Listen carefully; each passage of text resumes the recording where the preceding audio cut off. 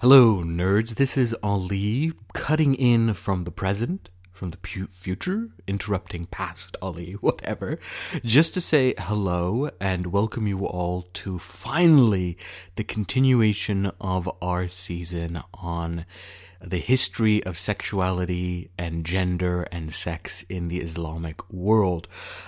This has been a long time coming. The season was sort of interrupted as a result of life events and moving cross-country and academic job market and all sorts of things. But we have finished. The season has been done for a while. We just haven't been able to upload it and edit it, but it is finally complete. In the meantime, we have sort of reorganized Head on History. It is now going from a seasonal podcast, 10 episodes per season, to a monthly podcast that will be ongoing throughout the year. In the past, I've organized sort of Head on History around the classes that I teach. So history of Islam, or sort of the basic Islam 101, intellectual history, even my Empires of Faith class were all sort of presented in podcast form. Even the gender and sexuality season is really based off of the class that I teach, basically taking each one of my lectures and making them sort of digestible. I'm actually going to be moving a little bit away from that. I will continue to, present my classes in digestible form via podcast, but we're also going to be diving in more clearly into my own research interests. So the intellectual history of Islam, the history of science, the history of occult philosophy, the history of esotericism, cosmology, apocalypticism. I'll be covering more and more of that. And rather than have a sort of singular theme, I will move around in episodes, so there won't always be a cohesive theme linking each one of the episodes, because we won't be having one, cohesive season, but rather an ongoing discussion. And so you'll see a great deal more variety in the topics that we will discuss, as well as a deep dive into my own research interests. I've also reorganized the podcast so that there is a Patreon now available, patreon.com/headonhistory. If you want to go and sign up and subscribe there, you will have early access to episodes by a couple months, or by a whole month, as well as bonus features like my unique translations, various video demos, etc. However, that said, all podcasts will still be made available free. So there may be early release for podcast Patreons with the hope to creating a little bit of self-sufficiency for the podcast. But on the whole, you'll still have access to it. So if you don't want to subscribe, don't worry. You'll still have access via whatever podcast app that you have. So a few changes in the many months it's been since we sort of started the season and then ghosted and disappeared. We will release this entire season over the course of the next couple days, and they'll be made readily available and free on all podcast apps. And then going forward, the new episodes will be released on Head on History, where we already have a few episodes up, and then released month by month, available to the wider public. With that, I hope that you will continue your journey with me as we explore Islamic history, Islamic thought, esotericism, occultism, apocalypticism, eschatology, all of it. We will discover and explore together. I will now turn this back over to Ali in the past, who will continue the long-awaited season on gender.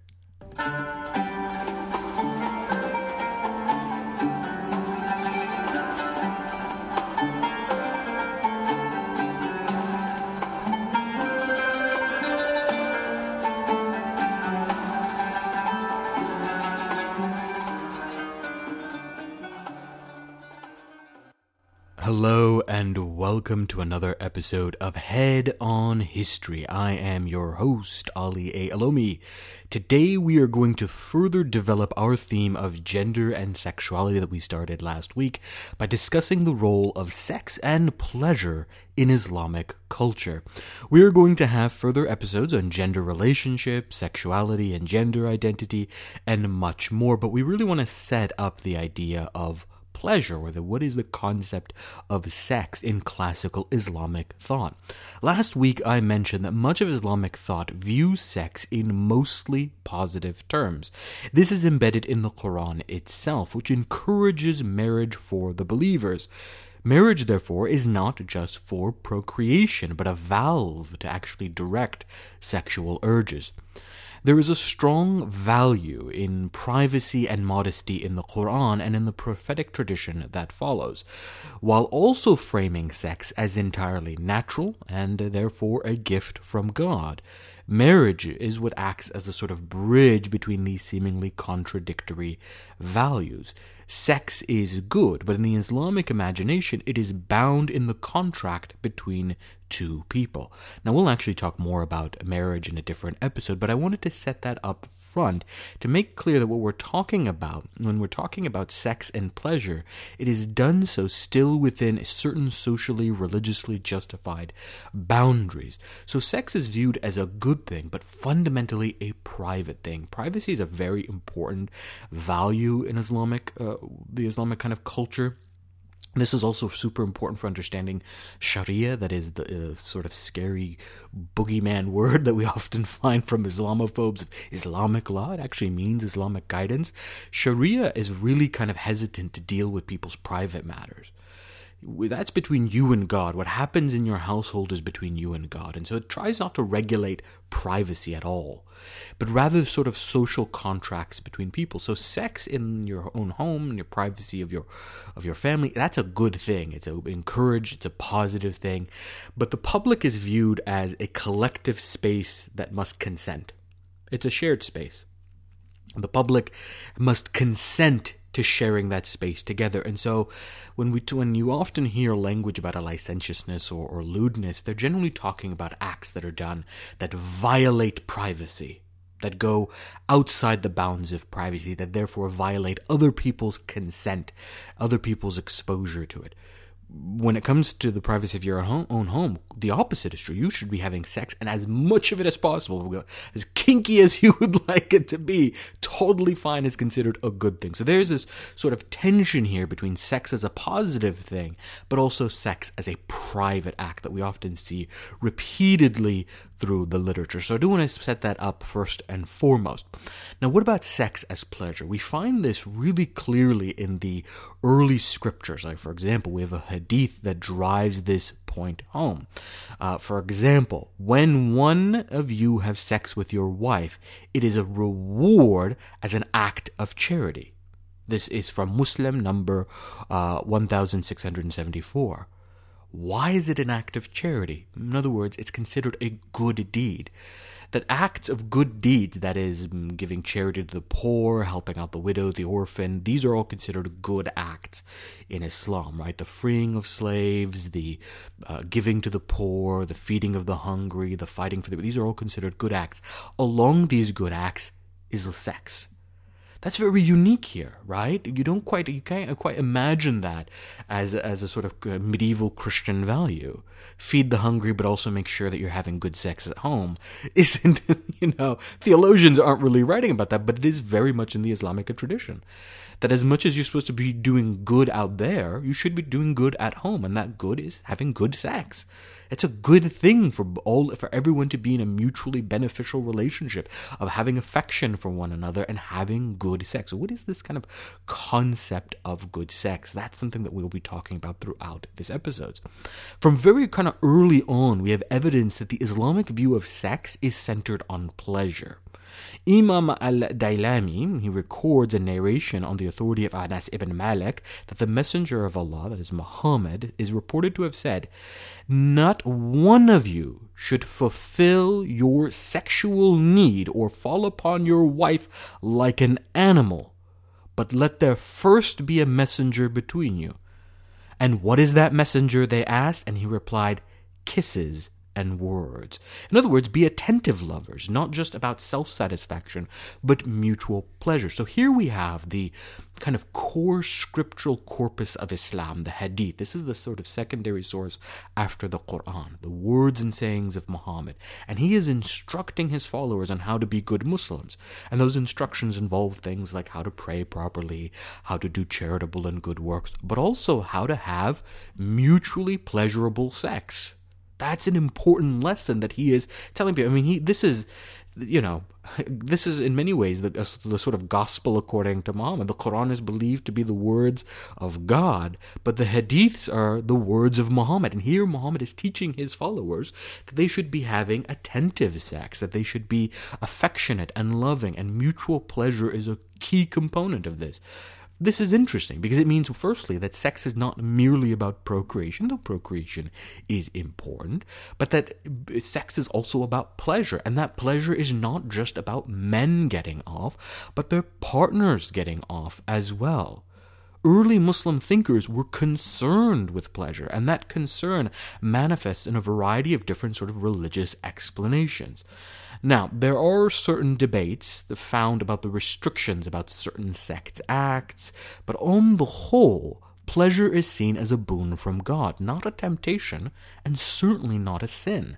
Sex is not a bad thing that people are sort of have to do out of necessity. It's actually a good thing. It's a gift from God. I think it's crucial to understand the historical process here that codifies some of these values. The Quran itself is a 7th century text, or likely roughly around the 7th century. Dating is a little bit iffy, we're not quite sure. But in it we find the basic values of Islam. The role of pleasure and marriage being found within it. So right from the very earliest sources of Islam, sex and pleasure are found as good things, treated as positive things in the Quran. Now, that said, it is in the centuries later that those Quranic principles are explicated through the hadith, that is, the sayings of Muhammad, through certain chain of transmission that are then systematized through interpretation. In many ways, these later attempts at explaining the concepts found in the Quran codify the historic cultural values of the people who are doing the interpreting. So you have layers here. You have the kind of oldest layer, which is the Quran. Then you have the Hadith layer, which is a layer on top of it. And then you have the systematizing or the interpretation that is a layer on top. And each one of these layers codifies or represents or crystallizes the values of that particular era. So roughly around the 7th century of the Quran, the Hadiths coming a little bit later, and then the interpretations much later from there. Why is this important? Because we do certainly find some element of an emphasis on men's pleasure in the later interpretations. There is supposedly a saying that says wives should not refuse the call to bed, right? But these are later interpretations versus the original Quranic ethos, and so there is some complexity here. I don't want to paint an entirely rosy picture. I do want to note that despite the fact that there is a very positive view of sex and that women's pleasure is very important, that there is a sort of patriarchal framework that develops much later on. And that patriarchal framework, one that it likely really reflects the transformation of Islam from the small religious community in the 7th century to a vast, sprawling empire and accompanying diverse civilization in the centuries that followed. We also have a conversation about the rights of women to pleasure. So, you have this initial ethos that talks about mutual pleasure and the positivity of sex. Some later patriarchal anxieties which try to emphasize male pleasure, and so there is a sort of patriarchal framework that exists. Yet even despite that patriarchal framework, there is a large and broad conversation about the right of women to pleasure. That it is not simply a male-centric experience. That it's not just about men's sexually getting off, but women must as well. For example, in the 12th century, Al-Ghazali, who's one of the chief philosophers of the medieval Islamic world, writes that it is imperative on husbands to ensure women achieve pleasure during intercourse. He is explicit that the orgasm is a right of both men and women, and indeed the key to avoid marital estrangement. He goes on to warn that men should not be preoccupied with their own pleasure, that they ignore their wives. Basically, Al-Ghazali is saying that good sex is one of the keys to a happy marriage. So we're seeing very early on that even early on in the Quran, that pleasure is a good thing. Early on in the Hadith, that mutual pleasure is a good thing. Then we start to see a little bit of a sort of patriarchal society that starts to develop within the medieval period, what Layla Ahmad calls the sort of development of Islamic societies that come after. Yet even in that moment, you have these philosophers that are saying, look, we've got to stay true to that Quranic impulse, that Quranic ethos that says that pleasure is mutual here. Now, Keshia Ali, in her book Sexual Ethics and Islam, cites Sadia Sheikh, who states women are entitled to full sexual pleasure. So this is a very clear part of the Islamic ethos on sex, that pleasure is not meant to be restricted to men and men alone. These religious and jurisprudential rulings about sexual pleasure are actually one small part of a much broader intellectual and cultural tradition. In addition to these sort of theologians and philosophers talking about the religious responsibilities in sex, we also find sex manuals and encyclopedias written and roughly contemporaneous to these jurisprudential writings, these writings by jurists. For example, the 10th century Jawami al-Ladhat, or the Encyclopedia of Pleasure. Think about it, the Encyclopedia of Pleasure. You just know there's going to be some juicy tidbits in this, right?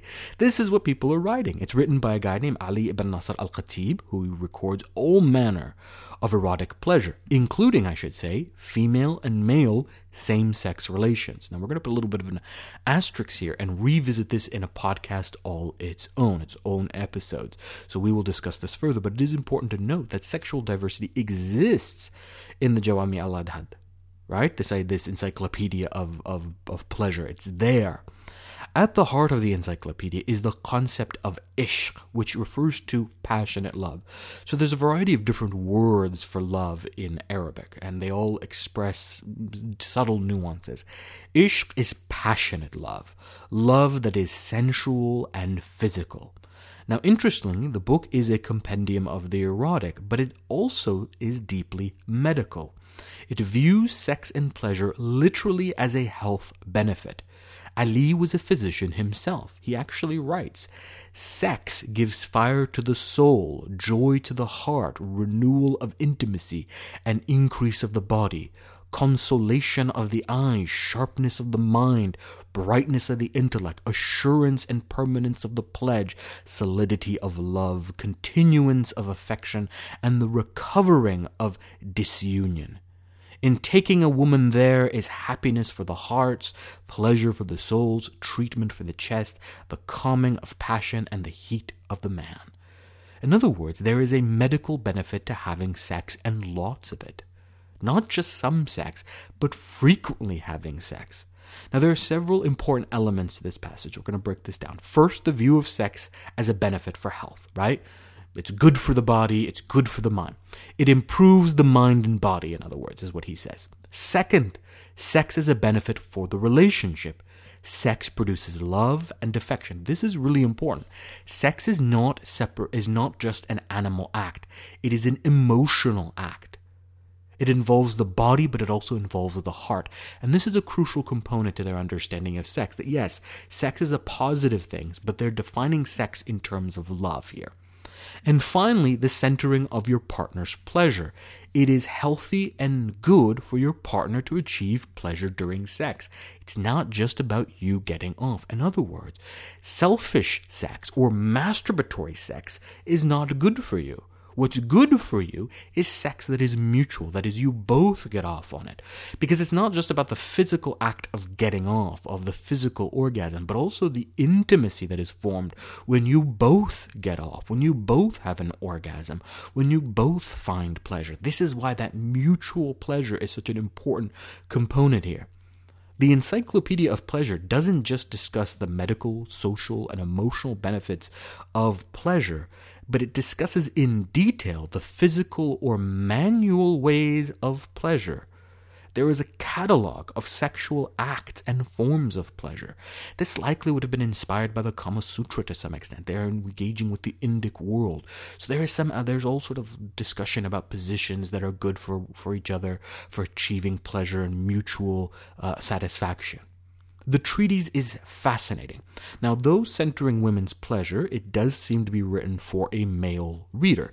Likely, it would have been part of some sort of elite discourse, a work of philosophy, eroticism, and medicine, part of the high Abbasid culture of the 9th to the 11th centuries. It seems to hint at a sort of elite male ethos, that period, that prided itself on lovemaking as a skill. We see sort of repeated references to pleasure distinguished from base, animalistic, low-brow sex that doesn't take women's pleasure into consideration. And given the prevalence of erotic poetry at this same time period, this could be part of a courtly culture of wooing, seduction, and skill in the bedroom. There seems to be some intertextuality between erotic literature like the Encyclopedia of Pleasure with books on manners like Islah al-Akhlaq, a book of courtly refinement and manners. The connection between erotic literature and adab means manners or decorum or behavior. It's sort of a genteel literature about how to behave in a courtly manner, adab literature. These all seem to be related to one another. The expectation, therefore, is that one who was an educated gentleman would be a poet, a scholar, and good in bed, right? Refinement meant being attentive to the needs and pleasure of your partner. It was encompassed in being well-mannered. Now, the question of the historical roots of these texts is interesting. The Encyclopedia of Pleasure is written during an era of translation in which Hellenistic texts on medicine and philosophy were being translated into Arabic. In fact, we have a quote, and Socrates is related to have said that sexual intercourse without cordiality is crude. And so you have this sort of connection even with the Greek world, a fusion of Islamic ethos, a little bit with Greek philosophy here. From the 9th century on, Hellenistic works make a major impact in the Abbasid world, from Baghdad to Cairo to Bukhara. We are seeing the construction of a sort of cosmopolitan culture that fuses the diversity of thought, cultures, and practices into an Islamic ethos on sex and pleasure. Though the book is directed towards men, orgasm and pleasure is seen as mutually beneficial. Women aren't merely objects of men's desire, but referred to as the beloved, and pleasure for both is the key to happiness and maintaining affection. The encyclopedia makes this explicit by repeatedly referencing mutual simultaneous orgasm. Success in this matter is viewed as a part or a result of education, knowledge, and refinement. So the text is dedicated to educating on women's anatomy, needs, and pleasure. It seems that the sort of long-running joke of men not being able to find the clitoris was resolved by medieval Muslim writers. They're like, here's a manual. Figure it out, dude. Heck, there's even some advice on having pillow talk after sex, how to cuddle and talk. This is a sort of stark difference from the medieval Christian world, where sex was viewed as mostly through the lens of chastity. Sex was an animalistic act necessary for procreation, but if a woman enjoyed it too much, then there was a corrupting influence there. Not so in the Islamic world. Sex was great, and everyone should be enjoying it. Sex was a gift from God. So what is the root of all these books? What is the sort of origin of it?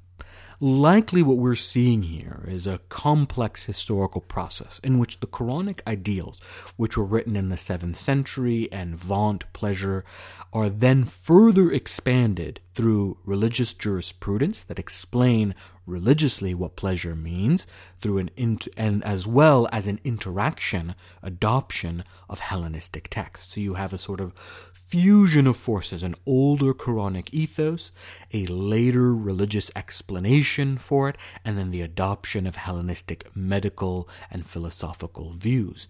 The result is the elevating of pleasure for both men and women as essential values of the medieval Islamic world. A mixture of the Quran, a bit of religious law, and a healthy dose of Greek philosophy and medicine. Explanations of the Quran intersect with the intellectual project of translating the Greeks and articulating it for an Islamic society. The dialogic process here creates and fashions a culture that praises pleasure as the goal in of itself. and encourages mutual pleasure as healthy and emotionally reaffirming. That said, the manual is still written for men, and while it centers the pleasure of women, there's plenty of anxiety among the religious scholars about women fulfilling their duties to men.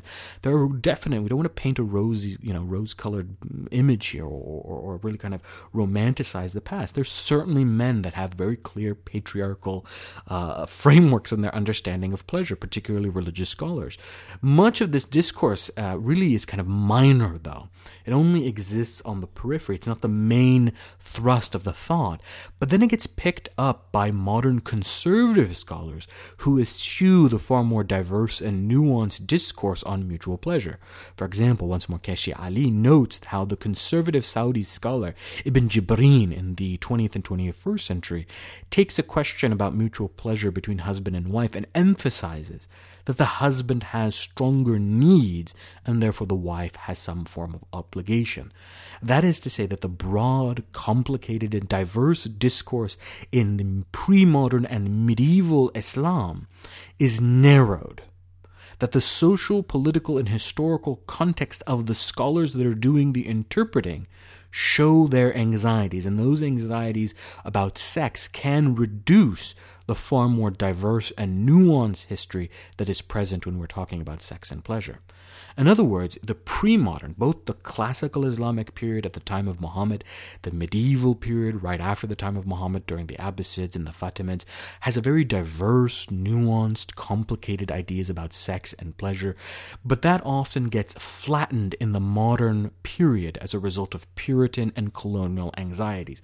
So a lot of the contemporary discussion about Islamic sexual ethos kind of forgets its older history. That older history gets sort of made subterranean or made invisible in the contemporary discourse. You have mullahs in Pakistan and sheikhs in Saudi Arabia who aren't going to be referencing this older history. It may be an inconvenient truth to point out that Muhammad is saying, hey, your partner should be getting off sexually just as much as you are, and it might be an inconvenient truth for them to point out that the great Islamic thinkers of the past all universally agreed that sex should be about mutual pleasure. They might be a little inconvenient for them, so that ends up getting ignored quite deliberately. Hopefully this podcast can point out that pre-modern history is way more complicated than our modern attempts at this discussion, that there's more depth here than we're willing to admit. Finally, I will end by really driving this point home that sensuality, sex, and pleasure are never divorced from the spiritual in the Quranic ethos. Heaven is described in entirely sensual terms, as a literal garden of pleasure. See the Quran, Surah 31, verse 8. This is Surah Luqman. Sex, therefore, is a glimpse of heaven. It is a good thing. In the Islamic view of heaven, you're not just chilling around in clouds. You're in gardens of pleasure. You're enjoying one another's company sensually. As such, subsequent Islamic society viewed sex not exclusively through the lens of reproduction, but rather sex was for the purpose of pleasure. And pleasure was always couched in terms of intimacy. This is the other component here. Sex is not, just as spirituality is not diverse from the material, that you could be a spiritual person and also a sexual being. In fact, we have some fascinating biographies of religious and spiritual mystics and whatnot who had very robust sex lives. Their biographies often talk about their sexual prowess and pleasure and how many they had sex this much time and whatnot. This is really important. This is really crucial, that they don't see spirituality divorced from the physical, that these two are intertwined. But simultaneously, the physical doesn't exist on its own. It is intertwined with the emotional. That's very important to understand. That sex is not just an act of carnal desire, but is an act of intimacy here. So have sex, have lots of it, enjoy it, make sure your partner enjoys it, but make sure that the sex is meaningful, that it fosters intimacy, affection, and love between you and your partner. So medieval Islamic scholars would actually probably have a really interesting view of contemporary Tinder and Grindr culture. They would probably point out that, hey, you guys are hooking up way more than we ever did, but you're probably having way less sex than we did. It's just a kind of an interesting point, right? That these people are likely talking about the fact that sex was a good thing and you should be having it frequently and it builds emotional bonds. but that just sort of having sex for the purpose of sex, that the pleasure without the emotional component is missing something, that it deadens the soul or deadens the psyche. And to a certain extent, psychology may perhaps support the idea that sex as a form of intimacy is immensely psychologically fulfilling, not just physically fulfilling. It's not just an orgasm, but there's an emotional satisfaction that one gets from it. And this certainly is the point of the medieval scholars. So they would be A-okay with the sex positive, improvements. Yay, sex is good. Don't be such a prude about it. But they may be a little bit more hesitant around, say, hookup culture. They would be far more inclined to see sex as an intimate act. Have as much of it, be frequent about it, make sure that you're both getting off it, but make sure that the sex is meaningful, that it builds and fosters physical and emotional intimacy between the two of you. Now, why is this all significant? Why should we care that medieval Muslims thought about sex in terms of pleasure? Because if Islamic culture viewed sex through the lens of pleasure and not just procreation, then it makes space for a variety of sexual experience that is not purely procreative. This is the key. If sex is about pleasure and not just procreation, then there is some flexibility there in terms of same-sex relationships. If pleasure is not just about having babies, then what about having sex with people who can't have babies, right? Or women who can't have babies, right? In other words, women aren't defined purely through reproductive rights, that they are sexual beings in their own right, and men are sexual beings in their own right, and that is a God-given status. This also has repercussions even in marriages, right? If sex is predominantly through procreation, then we will find in medieval Islamic society a fixation on virginity and a fixation on keeping a marriage intact no matter what. That's not the same in the Islamic world. In the Islamic world, women get divorces. People get divorced and remarried all the time. The early Islamic leaders went through multiple partners. There was no issue there. They're on their fifth or fourth husband, fifth and fourth wife, and there was no problem there. And same thing, in a society that defines sex predominantly on procreative terms and prizes virginity, what happens if you're a widow? Well, widows get married all the time in Islamic societies. That contrary to the sort of contemporary language, in some ways Muslims have adopted in the modern era the language of evangelicals around virginity. That doesn't exist in a medieval society. In medieval society, sex is great, and a woman who has experience or a man who has experience, great. And if the relationship isn't good, divorce, right? There's no stigma there. Similarly, there's no stigma to being a widow or a widower. That you can get remarried, and people got remarried all the time and formed intimate relationships in a variety of different ways. That's what happens when you start to define sex along the lines of pleasure and not just purely as procreation. And that is what we will pick up in our future episodes. Anyway, that is all for now. I hope that you enjoyed this episode. It was fun talking about sex manuals and erotic encyclopedias, but I hope that it shed some light on the way in which classic Islamic societies viewed sex and pleasure. Let me know what your thoughts are. Hit me up on social media at AAOLOMI. And as always, stay smart, history nerds.